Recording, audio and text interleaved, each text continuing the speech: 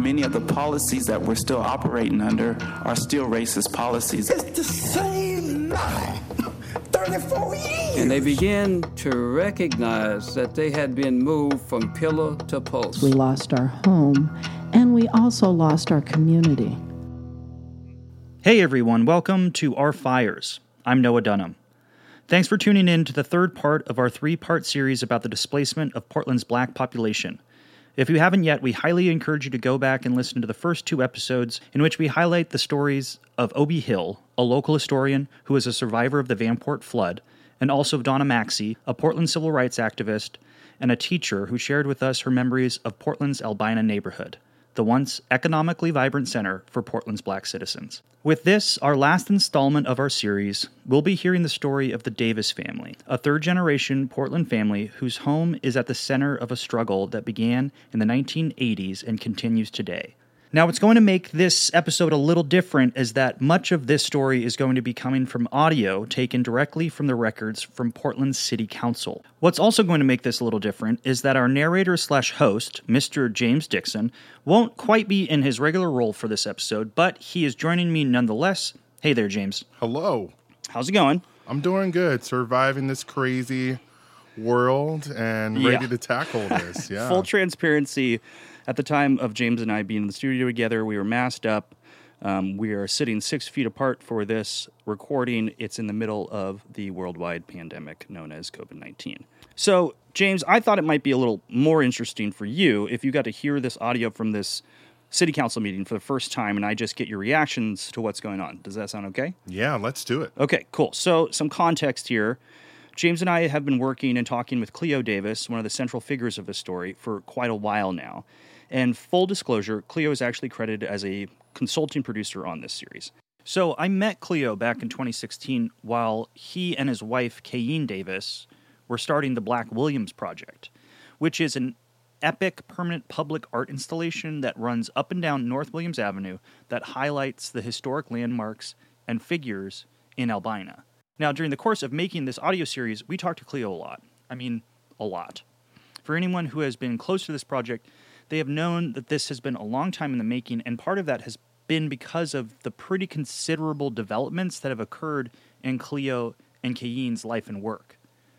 Since I first met Cleo and told him that I wanted to talk to him about his work in the Albina community, he always had this air of mystery about him. He was consistently alluding to some big things that he and Kayeen were working on, but he was also consistently cagey in regard to his family history and sharing his personal stories about growing up in Portland.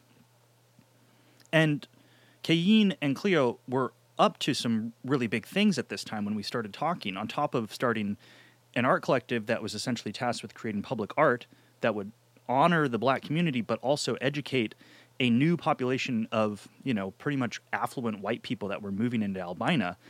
They were also put into residence at the Portland Archives and Record Center, which is in City Hall, and are also in the middle of doing similar public art on Alberta and Mississippi.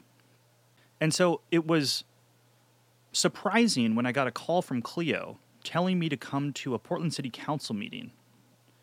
And there I learned of the big project he'd been keeping a lid on this whole time, and also the history he hadn't fully revealed. Everybody, this is the Wednesday, January 16th session of the Portland City Council. Welcome. It's great to see some young people here today. How are you doing? Good. Y'all excited? Yeah, good. We're going to make this interesting and fun. Carla, would you please call the roll? Yes. Fritz? Here. Fish? Here. Hardesty? Here. Udaly? Here. Wheeler? Here. Good Okay, afternoon. so James, do you recognize any of these names and/or any of the voices? I recognize Joanne Hardesty's voice and Amanda Fritz's voice. I've met with them both, and I recognize the other two commissioners' names as well. Okay, so James is on the up and up in terms of knowing some of the key Portland politicians. And so the role was Amanda Fritz, the late Nick Fish, Joanne Hardesty, Chloe Udaly, and then Mayor Ted Wheeler. Ted. That was the first voice you were hearing. And something to note for the audience here is, at the time of this recording, Joanne Hardesty was actually the most recently elected city council member, and she was also the first black woman to ever serve on Portland City Council. Thank you very much. First item up is item number 47, please, Carla. Authorize relocation and placement of the Mayo House to 236 Northeast Sacramento Street. Change comprehensive plan and zoning map designations from residential 2500 R2.5 to mixed-use urban center CM3 at 236 Northeast Sacramento Street and 2313 WINE Northeast Martin Luther King Jr. Boulevard, waive certain charges and requirements, retain the Mayo House on the Historic Resource Inventory and as a contributing structure. Okay, so James, did you catch any of that? Do you have any idea what they're talking about yet?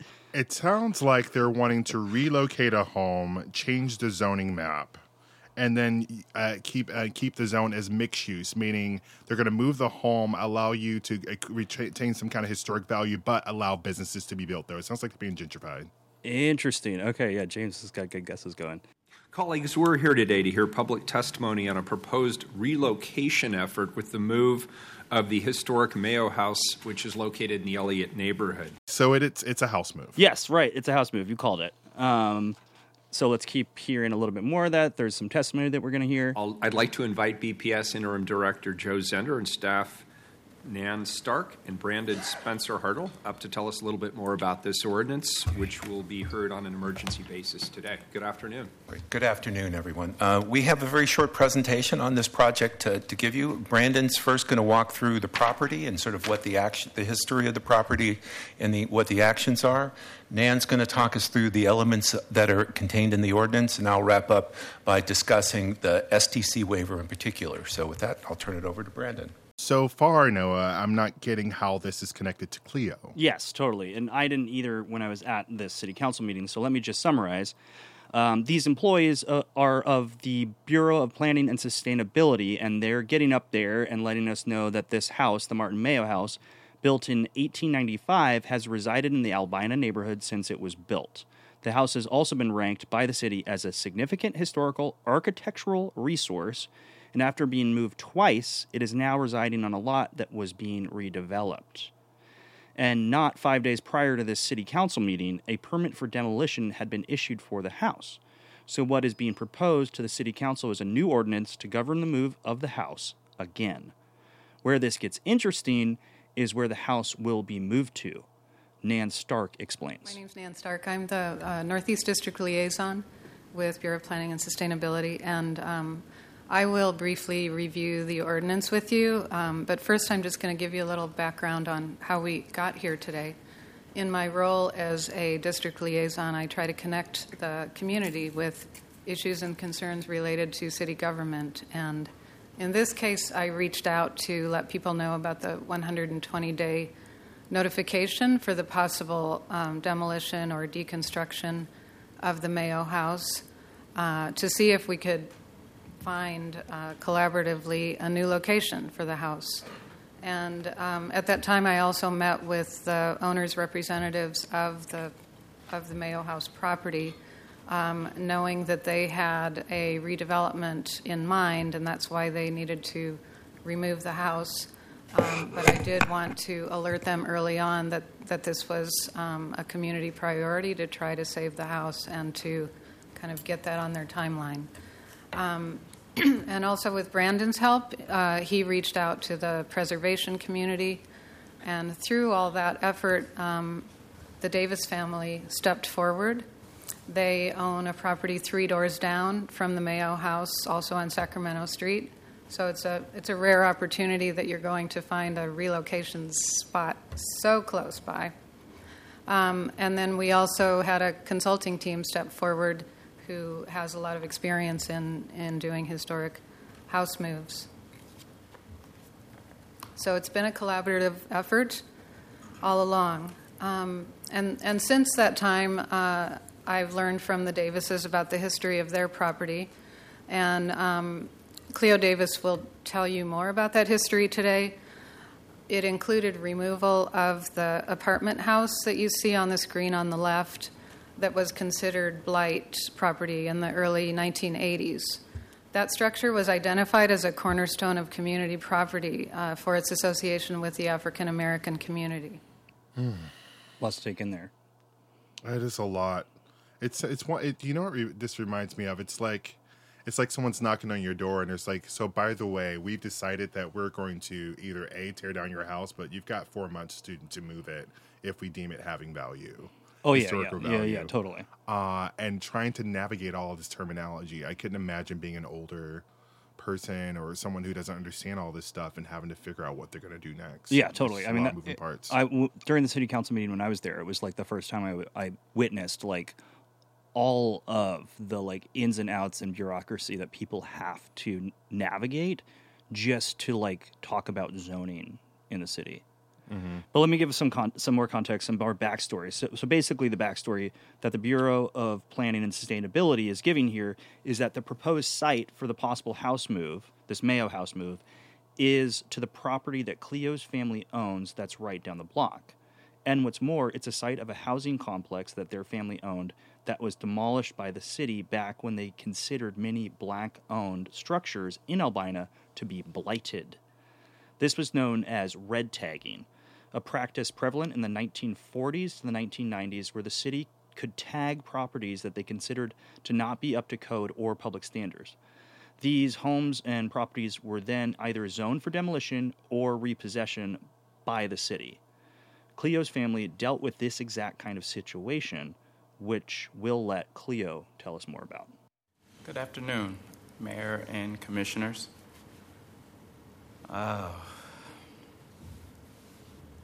So much has already been said. I've been racking my brains the last... Could you put your name on the back end, please? My name is Cleo Davis, Jr. Thank you. And you're welcome. I've been racking my brains for the last couple weeks about what I was going to say here. And I pretty much started off with saying that it was an honor to be here, which, it's not. So let's be truthful. In no disrespect to the current panel, my family has had a long history here in Portland, as well as many other African Americans in this community. Our story is not necessarily unique. The only difference with this story is that it's actually documented. It's something that I remember, and it's something that I can dig out proof from the city archives.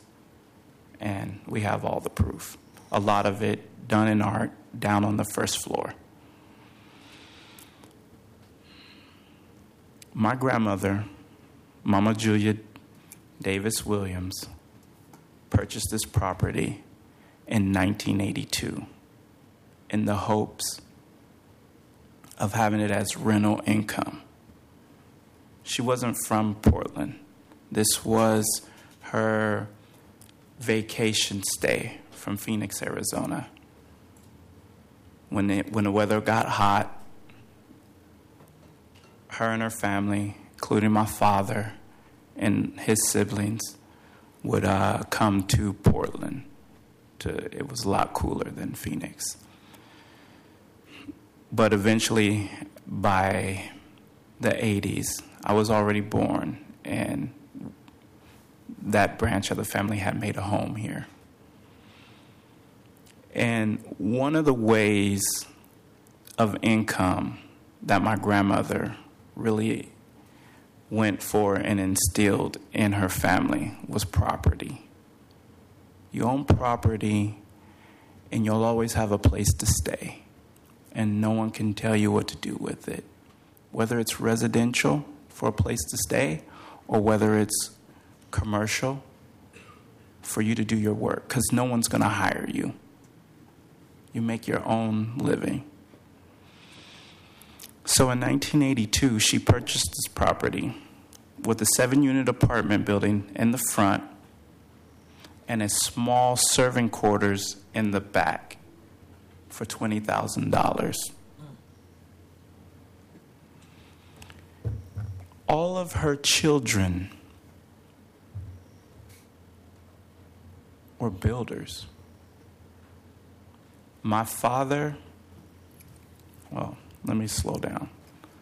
Every single one of my uncles, as well as my dad, could build a structure from the ground up.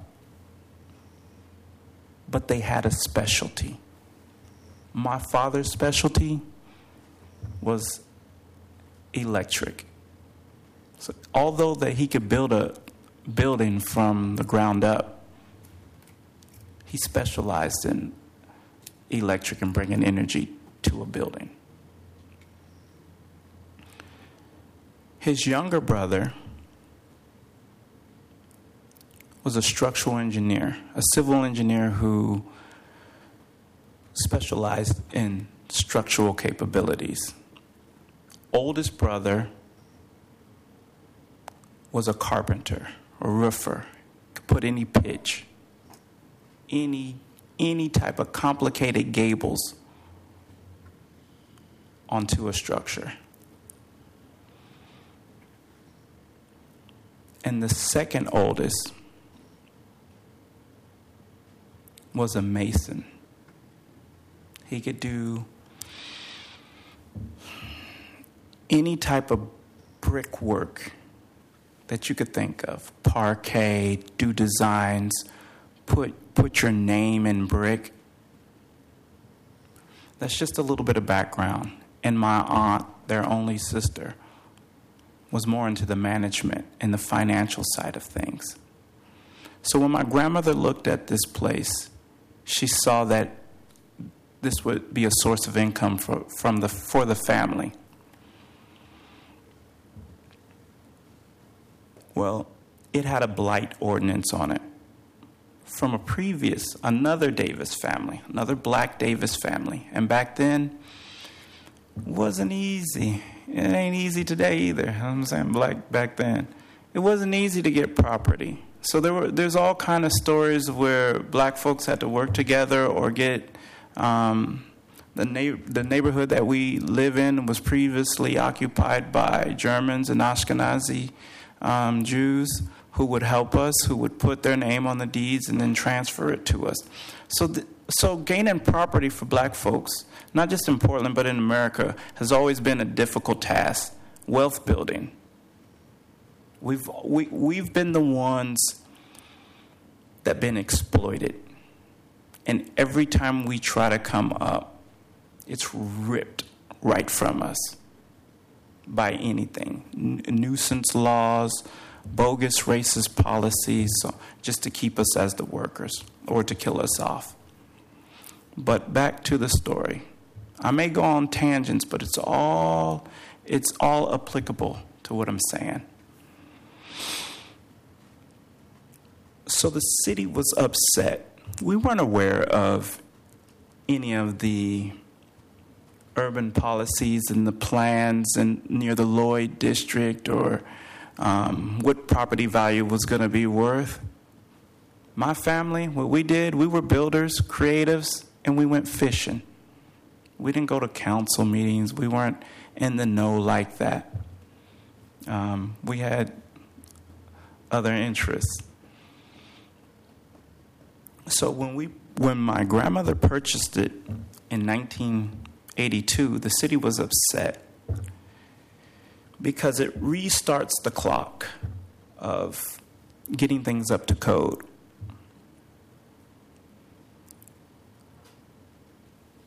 So it was very difficult because my grandmother fought. And she went to council.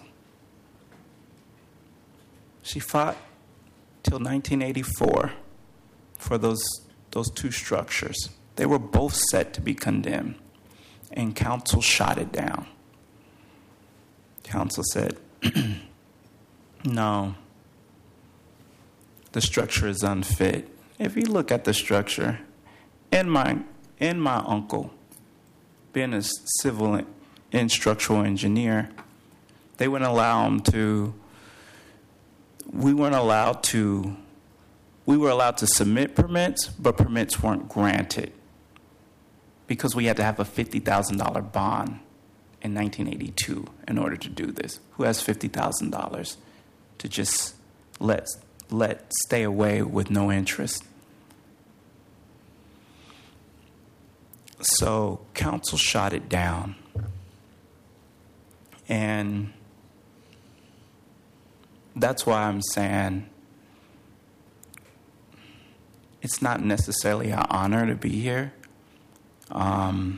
It's cool in the memory of my grandmother, Mama Julia, and my family that's here supporting me, and my dad who has, been through everything with my grandmother, as well as taking her to the doctor due to high blood pressure, coming to meetings and dealing with city ordinances and dealing with the notifications coming in through the mail and so on and so forth, and all the stress. There's human harm, there's damage done here, and that's really what I want to address and get you guys to understand. It's just not, for me, it's not just about policies and what we can and can't do.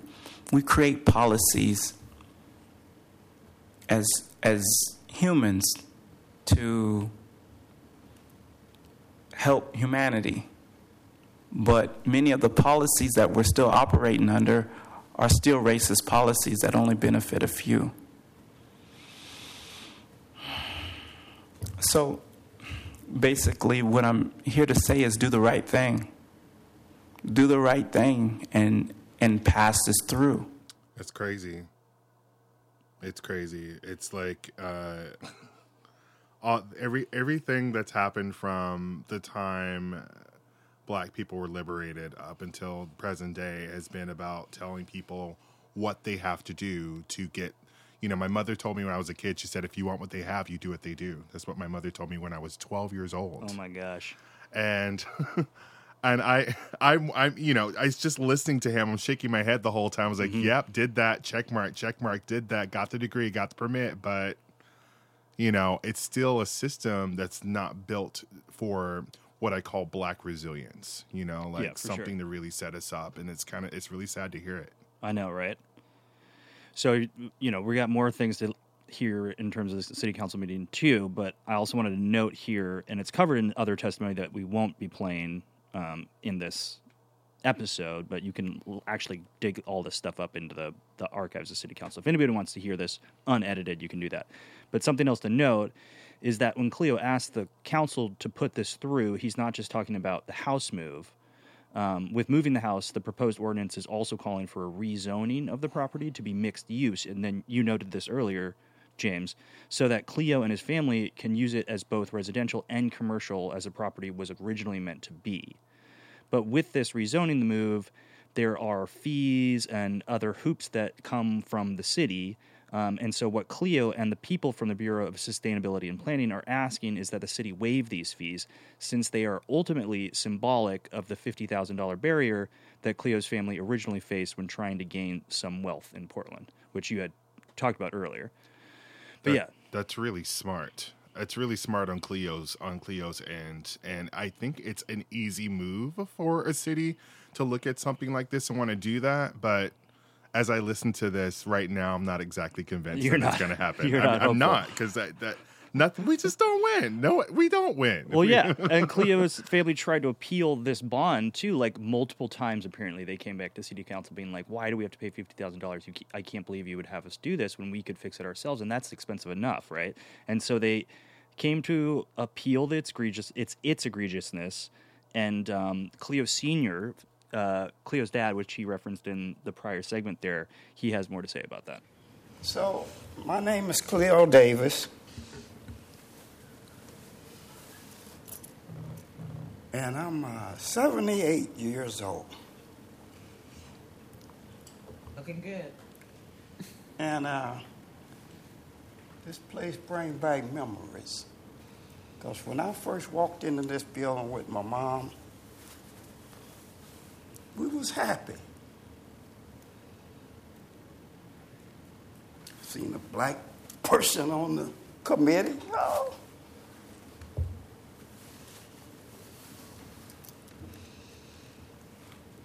And after we got through talking, me and my mom walked out of here sad. Then I had to take her to the hospital.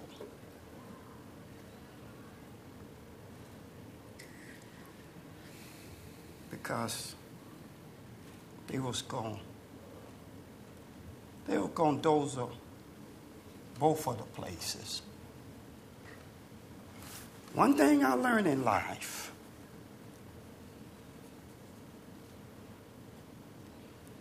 when you live history, you don't have to read all that history. And I'm not no educated person, so that's how I found out. If you live history, you don't have to read history. They have to do it. They have to do it. I don't.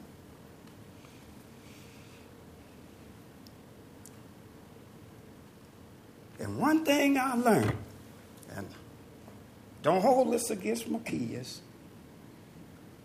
That's why I'm saying it. Please, don't take this out on my kids, because I'll be dead pretty soon. But that's the reason I say they'll have to live, and they'll have to continue this. And I always told them, you don't want to make none of these city people unhappy.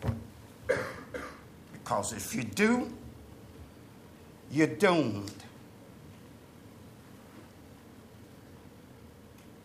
Me, I'm old. I don't care about making them unhappy. Because I done lived my life and seen all the prejudice and stuff. Whenever you have to get up and beg and tell the city, and they tell you, you got to put $50,000 up to save your places, we going to doze them. Then you sit down here and you beg them, and then they say, oh, that's right. They feel sorry for my mom. And you know what the feeling sorry did? To us, it was a good thing. At least we were saving one. They said, you got a choice. You either put $50,000 up. Well, what about the interest on the $50,000? Was a lot of money back in them days. Mm-hmm. What about the interest when we bring the $50,000 and put it up here? What y'all? No interest. Well, we about to start a death anyway. My mom on Social Security. Now, 34 years from now, I'm on Social Security. And I'm back in the same place. And just like I try to tell my kids, trust nobody. Because if they tell you something and they don't write it down and you don't sign it, if you don't make agreement, in 2 days they can change. They can switch over. That's what you did. It's the same lie 34 years ago.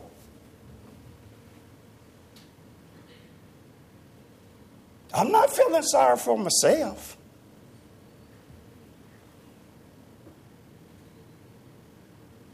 I'm feeling sorry for the rest of the people and my family, because they're gonna have to take this fight on.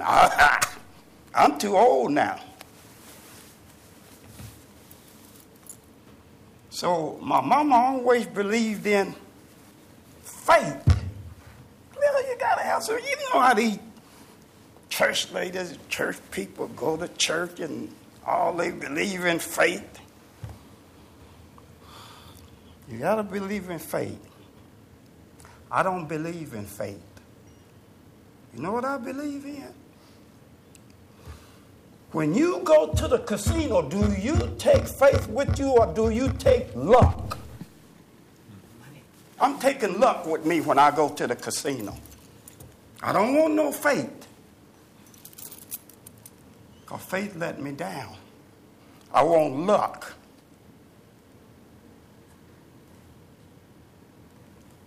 So, one thing I want to do, I want to be proved wrong.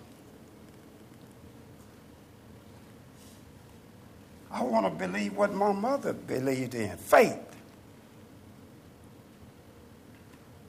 So if you pass this, you know what I'm going to do? I'm going to go to my mama's grave. And I'm going to tell my mom that she was right. And I was wrong. Because you do have to have faith, not luck. But I'm going to tell you, when you walk into this place, to me, and I forgot my rabbit foot. I should have brought it. I hope I can have faith in them. I'm not over here to try to sugarcoat my talking. Just don't take this out on my kid. That's all I got to say. Well said. Thank you. It was the line about the history that got me. The one where he said that, you know, you don't have to read and learn about history when you're living it. And then talking about how he handled being in this place with his mother and now being where she was with his kid. His kids are here and he's like, it's the same thing. Yeah. You know, you told us to believe in this system, which we can say about a lot of things in America. Yeah, for sure. And these tools were never built for these tools were built for a very specific demographic to succeed, and for some folks they don't really see it that way. Yeah, you know? Totally. Yeah, it's unfortunate. Yeah, and I mean, I thought it was what I think is really interesting about this too is that he's basically saying to everyone who's there, and just to paint a little bit more of a picture, like this is a huge crowd. It was packed, and a lot of like the people from the Black community who were in support of this had come out, and it was like generational. There was like kids that were like maybe 4 years old there, all the way up to people like Cleo Davis Sr.'s age. It was, and so he's talking as much to the city council members that are out in front of him as everybody else in the room.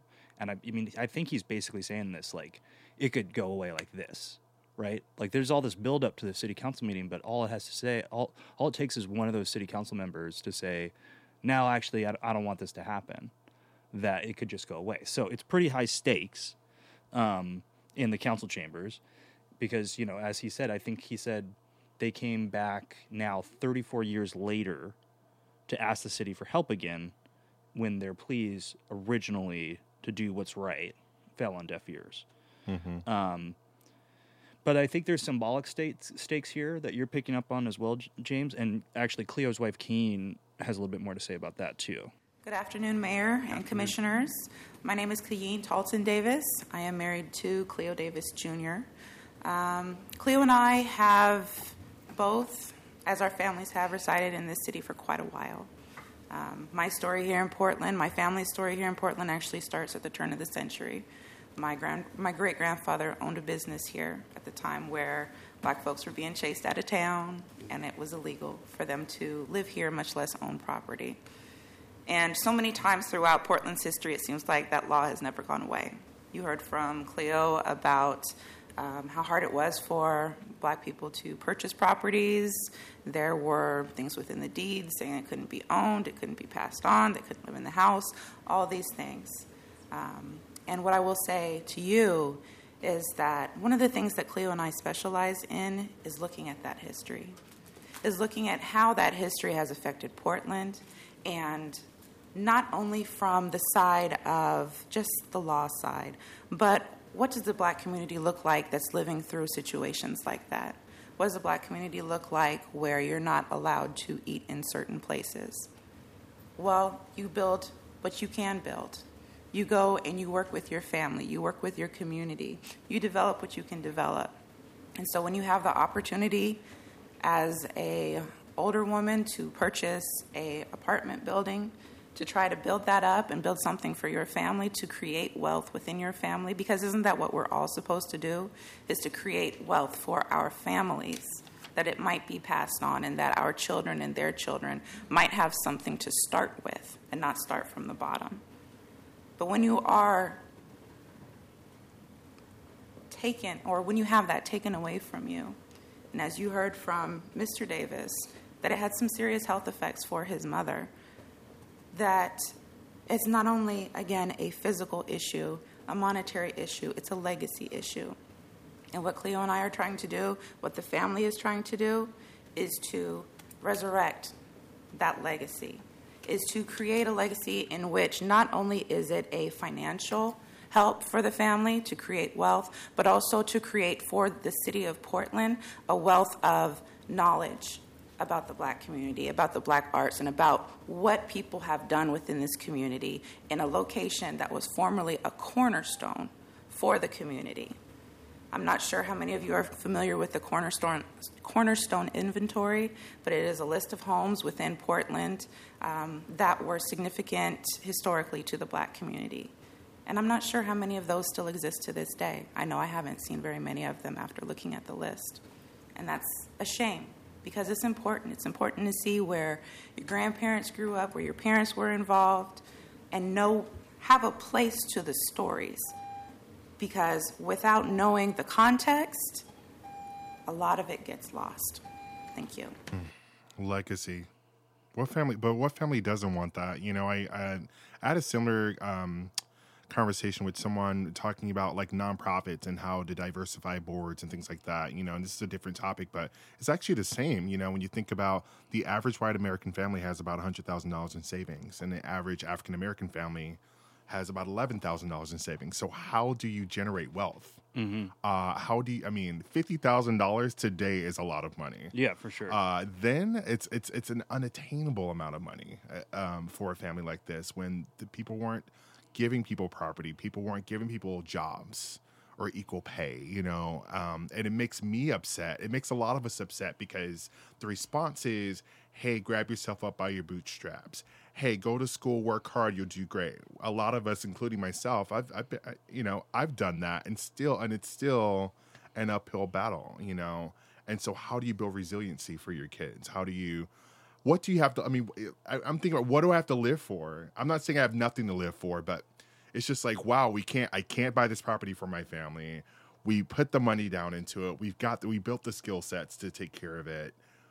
Yet I can't make anything happen because one person basically says I'm not worthy. That's basically what we're hearing, is we're not worthy of this property. Yeah, totally. Yeah, so there's a ton of other testimony from the Black community, as well as other people that stood up and wanted to talk about this issue. And it became clear that this wasn't just about a house move. This wasn't just about a rezoning. There was, higher stakes, higher stake results that were going to happen if this city council vote were to happen that day. So, would the city council vote to help the Davis family out and not only save this historical home, but right a wrong the city was responsible for decades ago? Find out on the next episode of Our Fires. No, I wouldn't do that. I wouldn't do that to you, James. No, please. No. So the council votes, and there's also some pretty powerful words from the council members here. So let's hear from the city council. Does that complete testimony, Carla? That's all who signed up. All right. With that, are there any other questions from council? Did you want to see any other staff members? Let's start with the amendment that was on the table. If we could call the roll on the amendment, please. Fritz? Aye. Fish? Aye. Hardesty? Aye. Udaley? Aye. Wheeler? All right. The amendment's adopted. Now to the main motion as amended. Please call the roll. Fritz? Thank you to the Davis family for coming today. Like the Historic Landmarks Commissioner mentioned, I thought I was just coming to a discussion about a historic house, and instead you have really honoured us with your presence. I feel blessed that I was here to listen to your history, to understand more deeply and more personally the experiences that you have had and your family have had here in Portland. And I'm just so impressed that you dared to hope that things would be different this time, because for centuries things have not been different. And I think the city has started to recognise that, and it's really tough for those who have been told no so many times and who have been dishonoured so many times. So thank you also for changing the rules for everybody. We are going to do that, I'm sure, that you shouldn't have had to have come here on a Wednesday afternoon with your whole family, although I'm glad you did, in order to get something that we all agree is the right thing to do. And so I would like you to know that I think you will have changed the rules for everybody, and I appreciate your willingness to do that. I am mindful that the reason this house needs to be moved is because the site is going to be redeveloped, and that's what happened to your grandmother's house, the blight that was going to be this great new place that the council thought was going to make things better. And so later this year we're going to be looking at ways to add more housing in Portland, and I will be remembering that we need to also be careful not to encourage demolition of old homes, affordable homes in general, and thank you for that. Children, thank you so much for being so well behaved and quiet and sitting still, and you're just a wonderful group of people, and I want you to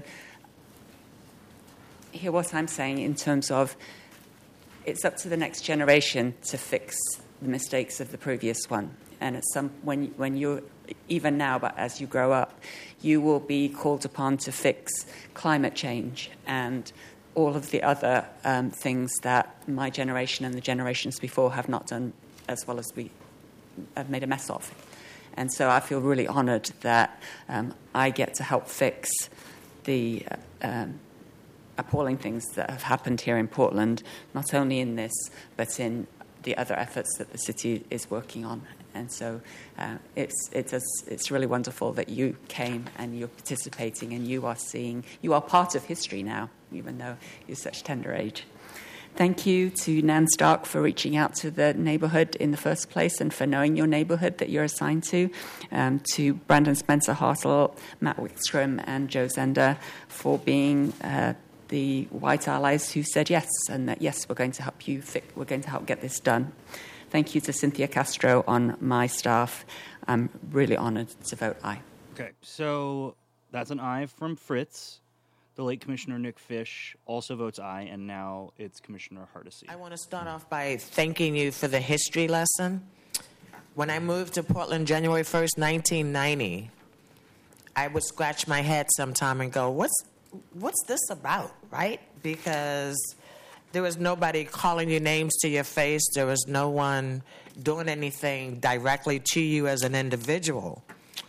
But it was very clear that we are still living our white supremacist legacy in Oregon. Over and over and over again, when development happens, African Americans are displaced. It's called progress, is what they tell us it is. When 10,000 African American homeowners were displaced out of inner Northeast Portland between 2000 and 2010, no one declared a housing emergency then. So I am so thrilled to have this front row here of these young, beautiful, I hope all girls, because I think I'm seeing all girls, am I right? Okay, I want to apologize if there was a boy over there. Okay, it's just, okay. I want them to look up at this podium and know that in 20 years, you could be sitting right here. It took 167 years to make that happen, but let's not wait another 167 years before the next African-American woman is sitting in this seat. I want to say to your family, I am sorry for how you were treated by your city when you were trying to make an investment in your city. And unfortunately, your story I've heard over and over and over again in the almost 30 years I've lived here. It wasn't right then. It isn't right today. And I just wanted to tell you, Mr. Davis Sr., you didn't need your rabbit foot today. You came with the truth. And some days the truth wins out. I want to say to Junior, I felt your passion. I absolutely understand every word that you said and why you said it. And I thank you for it. I absolutely vote aye. Okay, so that's 3 ayes. Commissioner Chloe Eudaly comes next. She also votes aye. And with this quorum on the council, we are now down to Mayor Ted Wheeler. I really can't add anything to what my colleagues said, except I have to add my voice to Commissioner Hardesty and apologize on behalf of the city to the way your family was treated. It was wrong. It was an injustice. It was racist. It was mean-spirited. And Cleo, I actually appreciate the fact that you sort of did the net present value of the lost opportunity to your family. I think you said it was about $2.5 million. And that's a story that is repeated over and over and over again. And in addition to the injustice and the deception and the racism that went into that kind of displacement, which, by the way, was sanctioned by our city's leaders, both in the public and in the private sector, there were true economic prosperity costs, and there were true wealth generation costs that manifest themselves to this day. And that's the important lesson for me that we have to remember. This isn't something where we can say, oh, well, it's 2019. We don't do that anymore. This problem doesn't exist anymore. That was back then, back in the day, decades ago. Well, here's the reality. The reality is, from an economic perspective, what happened decades ago has an impact on the generational wealth of African Americans today in this community. And that, in turn, impacts opportunities around prosperity, job development, education, even health outcomes. It all comes back in full circle. So you were right to be here and to call it out and speak, as Commissioner Hardesty said, speak truth to power. So you have my apology. It's not worth much. Actions are worth a lot more. I do not believe that through this action we can actually make up for what happened in the past. I don't actually personally believe that, so I'm not going to say it. But I do believe we can pay it forward. I do believe that through our actions and through our leadership and through our commitment, we can move in a different direction. And you've provided us sort of the perfect symbolic template to do that by having 3 generations of the family here, having the kids here to be part of this. And at the end of the day, I'm going to remember this as one of the most positive things I have personally had the opportunity to participate in as a member of this city council in over 2 years. I see this as hugely important and hugely positive. And Mr. Davis Sr., I don't know how many times I'm going to go back and listen to your testimony, but it is many. You gave us a lot to build from, and I'm appreciative of that. I always love it when I come to council, and I think I'm going to, I'll just confess this. It's not always thrilling. A lot of the stuff we do here is really boilerplate. It's down in the weeds. I agree with my colleagues who said they thought... I thought I'd talk to you about mumbling under your breath. There you go. There you go. Yeah, we on paper, this looked like it was going to be another one of those hearings, right, colleagues? Another one of those hearings. But we talked about some really lofty issues here. We heard about hope, which is truly important. We heard about justice, which is truly important. And the part that really hit home with me, Mr. Davis Sr., is the conversation about faith. And that's something I come back to personally a lot, because we are in a time where it is actually too easy to question one's faith and the way things are. And the way you reconnect with that faith or that sense of hope or that sense of optimism in the future is through attachment to the community. It's through being part of something and belonging to something larger. And what the black community in Portland experienced was an intentional, systematic disconnection and dislocation that also has manifestations for today. But I see this societally as well. And you see people's confidence in institutions and even confidence maybe in self and belief, that special spark of faith under siege. And you talked so lovingly about your mother and her experience here in this chamber. And it's so disappointing for me to hear those stories. I hear them a lot, unfortunately, but it's so disappointing for me to hear that story and to think she came here with you, young man, all excited, and left ultimately very disappointed to the point where she felt the need to go to the hospital. So I am really quite pleased that we get to do something bigger here than just support the House move. And by the way, thank you to the Davises for Cayenne and Cleo for taking the lead on trying to get this going. And I'd be remiss if I didn't thank Karen Carlson, Rick Michelson also for their hard work and the Bureau's great work. But isn't it ironic that at the end of the day, the most meaningful thing we're doing here today isn't moving a house or approving a zoning change. Mr. Davis, we're sending you to speak to your mom. Faith having been restored. I vote aye. When was this recorded? When was this meeting again? January 2019. So it's been a while. It's been a while, huh? There's been a lot that's happened in Portland since then.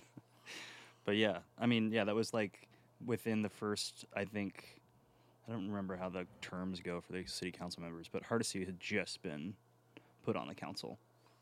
Good for her and good for them.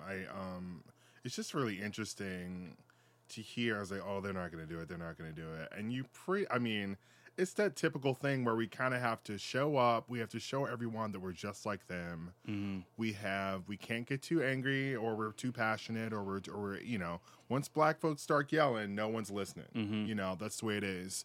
And you jump through these hoops and you just hope that this time, maybe something will stick. Hearing him talk about hope was something that really resonated with me because, and Ted Wheeler's right. A lot of times, a lot of that hope is rooted in community. Mm-hmm. But how do you root in a community when you keep displacing it? Exactly. Yeah. Yeah. Well, so I'm fully aware, James, that after us exploring 3 different stories over the course of nearly a century, focusing on the displacement of black community in Portland, this is maybe too happy of an ending. While this is a success story for the Davis family, there are many, many other stories out there that do not end with the city council making right the wrongs of Portland's past racism. And what's more, while we have been putting this podcast together before and during a worldwide pandemic, Portland, alongside many American cities, has been facing a societal reckoning regarding the justice system in the face of so many black citizens being gunned down by police. And Ted Wheeler, the mayor featured in this podcast, has not been popular during all this. Commissioner Hardesty has asked on a regular basis to take over the city's police force, calling Wheeler's continual use of force during our ongoing social justice protests to be a travesty. Now more than ever, Portland is still dealing with the sins of our past and present. But before we jump into yet another topic, we would like to close with one final conversation with Cleo Davis. I mean, it's just kind of amazing to me, has it really struck you yet that, like, you kind of with this result in the hearing that like you kind of made your art reflect life and vice versa? Yeah, well, that's what I was hoping to do. Yeah. So, what was your question? I mean, that was just kind of like, I'm just wondering if that like realization came to you at all, because it came to me. I mean, that's what I was fighting to do the whole time, and that's why. I mean, I was doing this research before the house move even became a question. When I seen the house, that's when I said, "Oh, I can get." Now it will be brought to light. So without the house, it would have just been an exhibit, another exhibit, and I would have been saying, "Hey, no, I got this exhibit, some artwork. This happened to my grandmother, and blah blah." And it'd just be like, "Oh, really, man? That's messed up. Okay, yeah." And I'm gonna, see if I can talk to council members and make a big stink about it, and see, since everyone's talking about equity and all these buzzwords and transparency and righting past harms and blah blah blah, I'm gonna see if they can put their put some action to their talk. So yeah, I'm very excited. I'm very this is something that you'd want to do. This is the impact that I wanted to make with art. Yeah, and I'm blown away. Art can prevail. I mean, there's a lot of pieces to go over in this. One thing that comes to my mind is, the support. Those city planners that I was working with, that first group, they were exceptional. They were phenomenal. It starts with people within a system willing to help and change a system. So they could have blocked me. They could have said no, this, that. Of course I would have argued and kept going, but they really wanted to change things. Once they found out, originally it was about the house. It wasn't about our property, The city was trying to save that house. Yeah. And then when they found that, saving this house, and they could save the house and begin to right the wrong. Man. So that's what we need to be doing today, is righting wrongs and creating the opportunity for folks to be prosperous.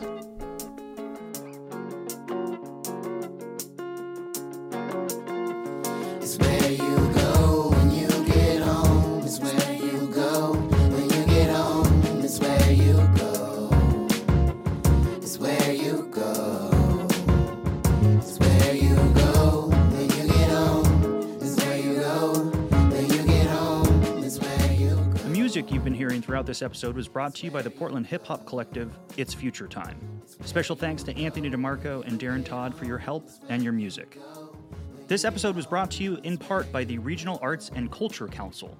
Big thanks to X-Ray.fm, Open Signal PDX, and KBOO Community Radio for helping us with studio time. This episode was produced by me, Noah Dunham.